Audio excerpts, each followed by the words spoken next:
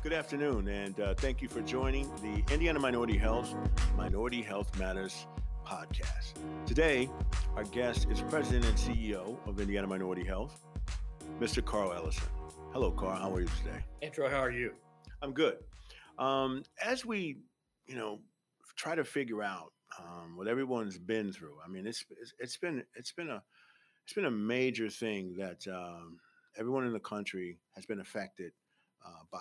COVID-19 has shook things up. And what we found is that there's a lot of misinformation out there. And in our state, there are some people that are the go-to super team. And I want to make sure that people know that Indiana Minority Health, along with the CDC, along with the state of Indiana, have partnered on an initiative to make sure that It's Our Shot campaign is very successful. Can you tell me a little about that? Sure. Our IMHC Grassroots Vaccine Network are simply we're a collection of humble stewards, community stewards, who operate within our local communities, and it's primarily the major minority populated ones. So Gary, Fort Wayne, South Bend, Indianapolis, and so on. And we have been there to really advise the state. We actually have a seat at the table, someone we've worked for a long, long time, to be able to help add breadth and depth to what the state itself is trying to do to address not only the vaccine for everybody, but also for population of color. And we're there, frankly, Troy, because we need to be. The state has great intentions always and can put together great public awareness campaigns, but they're not at the grassroots level where we are. And so we've added, if you will, a level of quality to their thinking by working with them to identify platforms for disseminating information that will reach our target populations, identifying who might be good messengers for this information, making sure we had the information that's on the COVID's website in multiple languages, because it's not just people of color and it's not just Latinos who are at risk, but you also have Burmese, Native Americans, other populations who are affected by COVID in a disparate way compared to whites, who also need to be included in everything the state is doing. So I think of us as sort of the community glue, and that's what we've done on a full time basis, and will continue to do, whether it's COVID or anything else that is a health disparity that causes us as a nation, as a community, as a state, not to yet achieve the American dream, which is equality of health outcome for everybody. Everybody should live the same length. Everybody should enjoy the same quality of life. So I'm imagining then that you jumped on this pretty early in order to be a part and stay fluid with everything going on with the pandemic. When did you first get together and partner? It's hard for me to remember now because remember, as the vaccine exploded, the notion of inequity or the lack of equity just became boomerang throughout this nation in a way that in our 25 years of existing IMHC, we'd never heard. So everyone knows there was a disparity. And so on our end, having seen probably early on, maybe as early as April or May of 2020, that minorities were suffering much more from COVID than the white populations. Then we began to learn about it. We began to do surveys. We began to put together materials. We began to organize webinars because early on the issue was how do we provide information so people would feel confident in taking a vaccine when it became available. How could we provide information to get people to do those things that public health said we needed to do? Wear the mask, wash your hands, use that hand sanitizer, do the social distancing. Those things became a part of what we did. Now, in our own workplace, we decided that we would make it easier for our own team to be able to get through COVID well. So we bought duplicate equipment so that nobody on our staff has to carry equipment back and forth between home and work, whether they're in the office or not. Most of our staff have worked from home, frankly, since March or April of 2020. But nonetheless, we felt as a company that we would provide a duplicate computers, printers, desks, whatever you needed to make sure that we protect our people and we made sure that they could operate virtually the same, whether they're at home or at work. And we found it to be very, very successful. Another thing we've done as an employer is we decided that we would hold a weekly call. So once a week, we have our whole field network. That's 70 to 80 people on the phone for 1 hour every Tuesday morning, 11 o'clock. And we use that time to share information and also to have guest speakers. So we've had Dr. Box, the health commissioner, on. We've had Dr. Weaver, the medical director for the health Department of Health. We've had Dr. Sullivan from the Family Social Services Administration.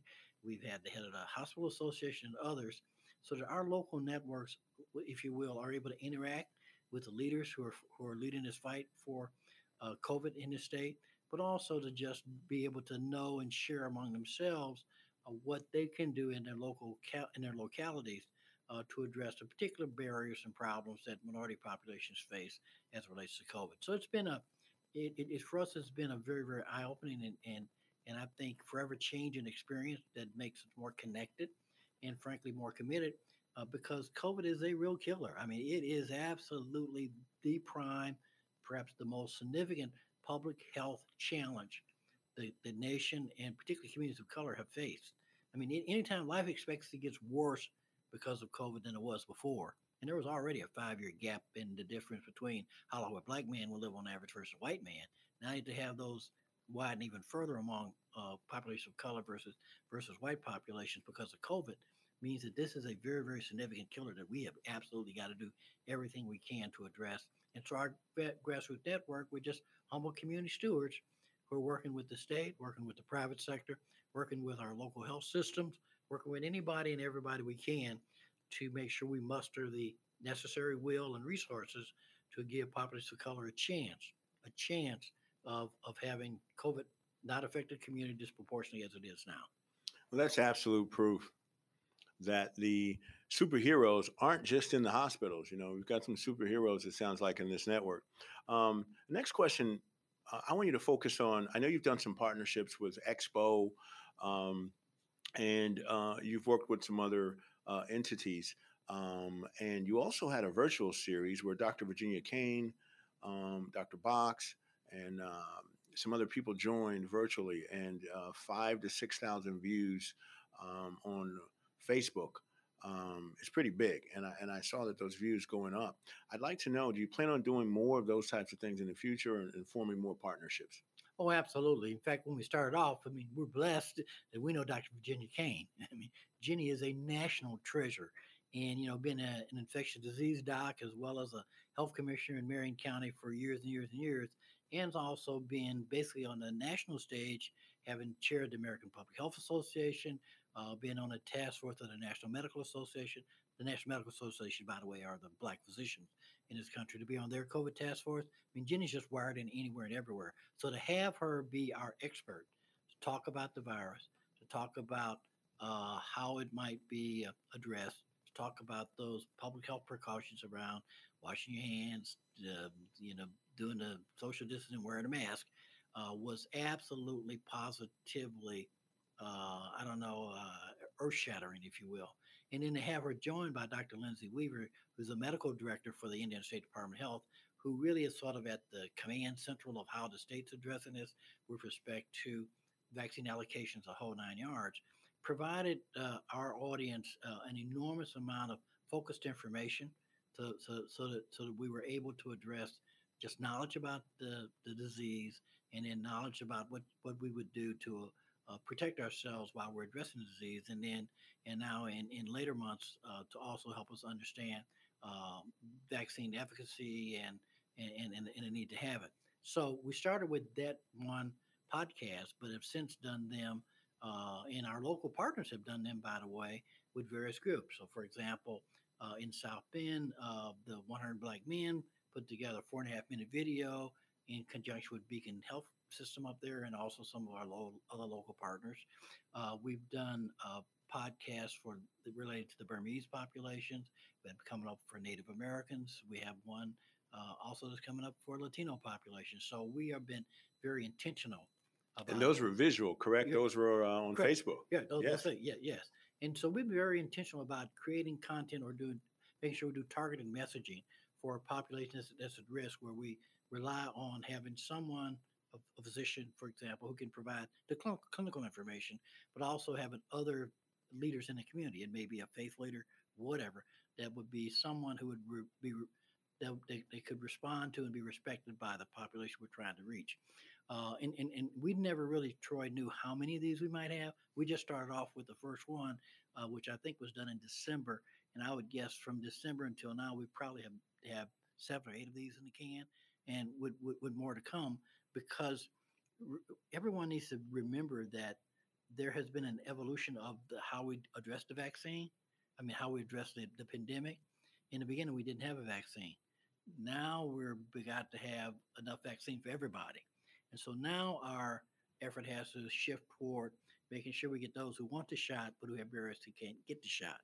And that will probably require us again to do some very non-traditional things. Like one thing we might do is, what if we decided to go into an area where we know from the shot data that we've not get enough shots given the population course there, right? So that might mean that we go in a week ahead of time and we literally go door to door and identify people who need the shot, sign them Okay, up, I get it. and then when we have the pop up, or else if we have the capacity to go to their house, that's probably what's going to be necessary in communities that are under resourced, be they black, white, or otherwise, but especially critical in communities of color that are disproportionately affected by this virus. And so there's a so we have an incentive, if you will, or really a community obligation to work with the health departments, the hospitals, whomever is necessary to make sure we target and identify those who need the shot, and then take the proactive action to do whatever is necessary to make sure they get the shot. And because in a way, we are the safety net. I mean, well, not that the health department or others could not possibly reach our community members at the speed that we can, but because our organizations are grassroots, because they're community rooted, we are likely better able to get to the hardest to reach faster, where time is of the essence with this vaccine and the variants that are coming out. We just play this critical role that we think in the end will help us achieve again the outcome, which is that black and brown populations and other populations of color experience COVID in the same way as white folks do. That we don't die sooner, we don't get hospitalized more, that we experience the same outcome, the same quality of life in dealing with this Absolutely. pandemic. My final question is one that I'd like for you to spend a couple of minutes talking about, and that is the Urban League, Indiana Black Expo, the Indiana Minority Health, NAACP. You're working on putting together a a super team of working together. Can you tell me how you plan to implement that in the community?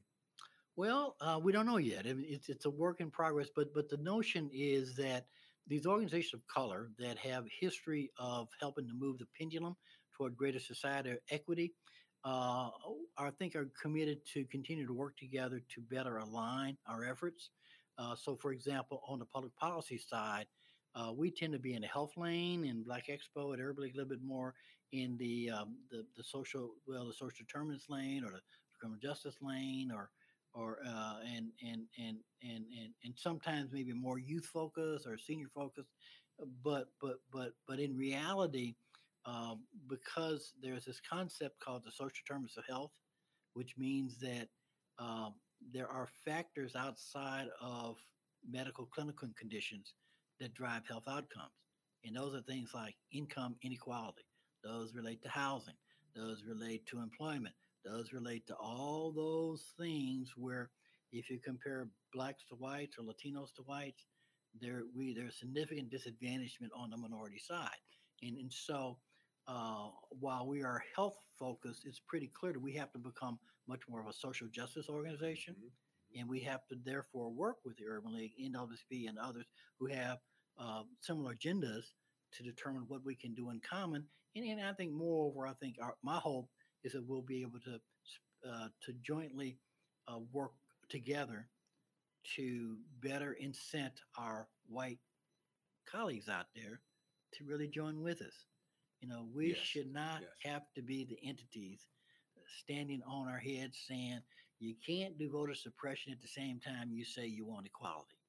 You can't claim to be for improved health if you're not prepared to address things like a minimum wage that's been the same Yes. for all these years. In other Speak. words, in other words, I think collectively it's our job to say to our white colleagues, if you really want greater equity in society, if you really mean what you say about dealing with some of the social trauma that's growing in this society, then you got to put your money where your mouth is. You should be calling for equality. I mean, you should make this part of what you do, because it's not it's what you say and do that counts. And so we've got to hold, I think, our counterparts much more accountable to help us achieve greater equity in the society. And because Troy, absent that, we're going to always be out there. Well, not literally, but in metaphorically throwing rocks. And in reality, what we need our hands to join with our hands to promote greater equity in the society, plain and simple. Absolutely. And so our work is the same as it's been as long as there have been black and brown folks in this society who have been victimized. And our work requires us to, as much as we can, coordinate activities. I mean, I'd like nothing better than when a bill is before the legislature to have all the minority organizations, Urban League, IMHC, NAACP, but also maybe some of our Latino brothers and sisters. Yes. I can never remember a time when we all showed up to testify on the same bill. I never remember a time when we did that. That would be incredible if you can get that going. Well, I'm saying, yeah, I think that we now may have a moment where we can actually coordinate our activities so we speak with a sort of a more unified voice across race ethnic lines, because in reality, the disadvantagements, the disparities, they kick us all to, Yes. there's not a difference of kind, it's just a difference of degree. And so the hope is that we will begin to have much more collaboration on a routine basis among leaders of organizations, and that we align the organizations to fight together for the future of us all. And so what we're trying to do, I think, is American, as anything any other group has done. It's just that we now have got to take the time to see if we can align our organized capacity, so we're jointly sort of hitting the same target at the same time. And I think that will encourage our white colleagues to really join with us. I believe so as You well. know, because most every American wants the best for the society, and they really do. And but just don't have necessarily a normal pathway to do that. It's not habitual yet. So we've got to make cross sector cooperation, collaboration, cross sector movement toward equity to be something that's more common than uncommon. Okay. So as you can see, um, thank you very much, Carl. I appreciate all the information.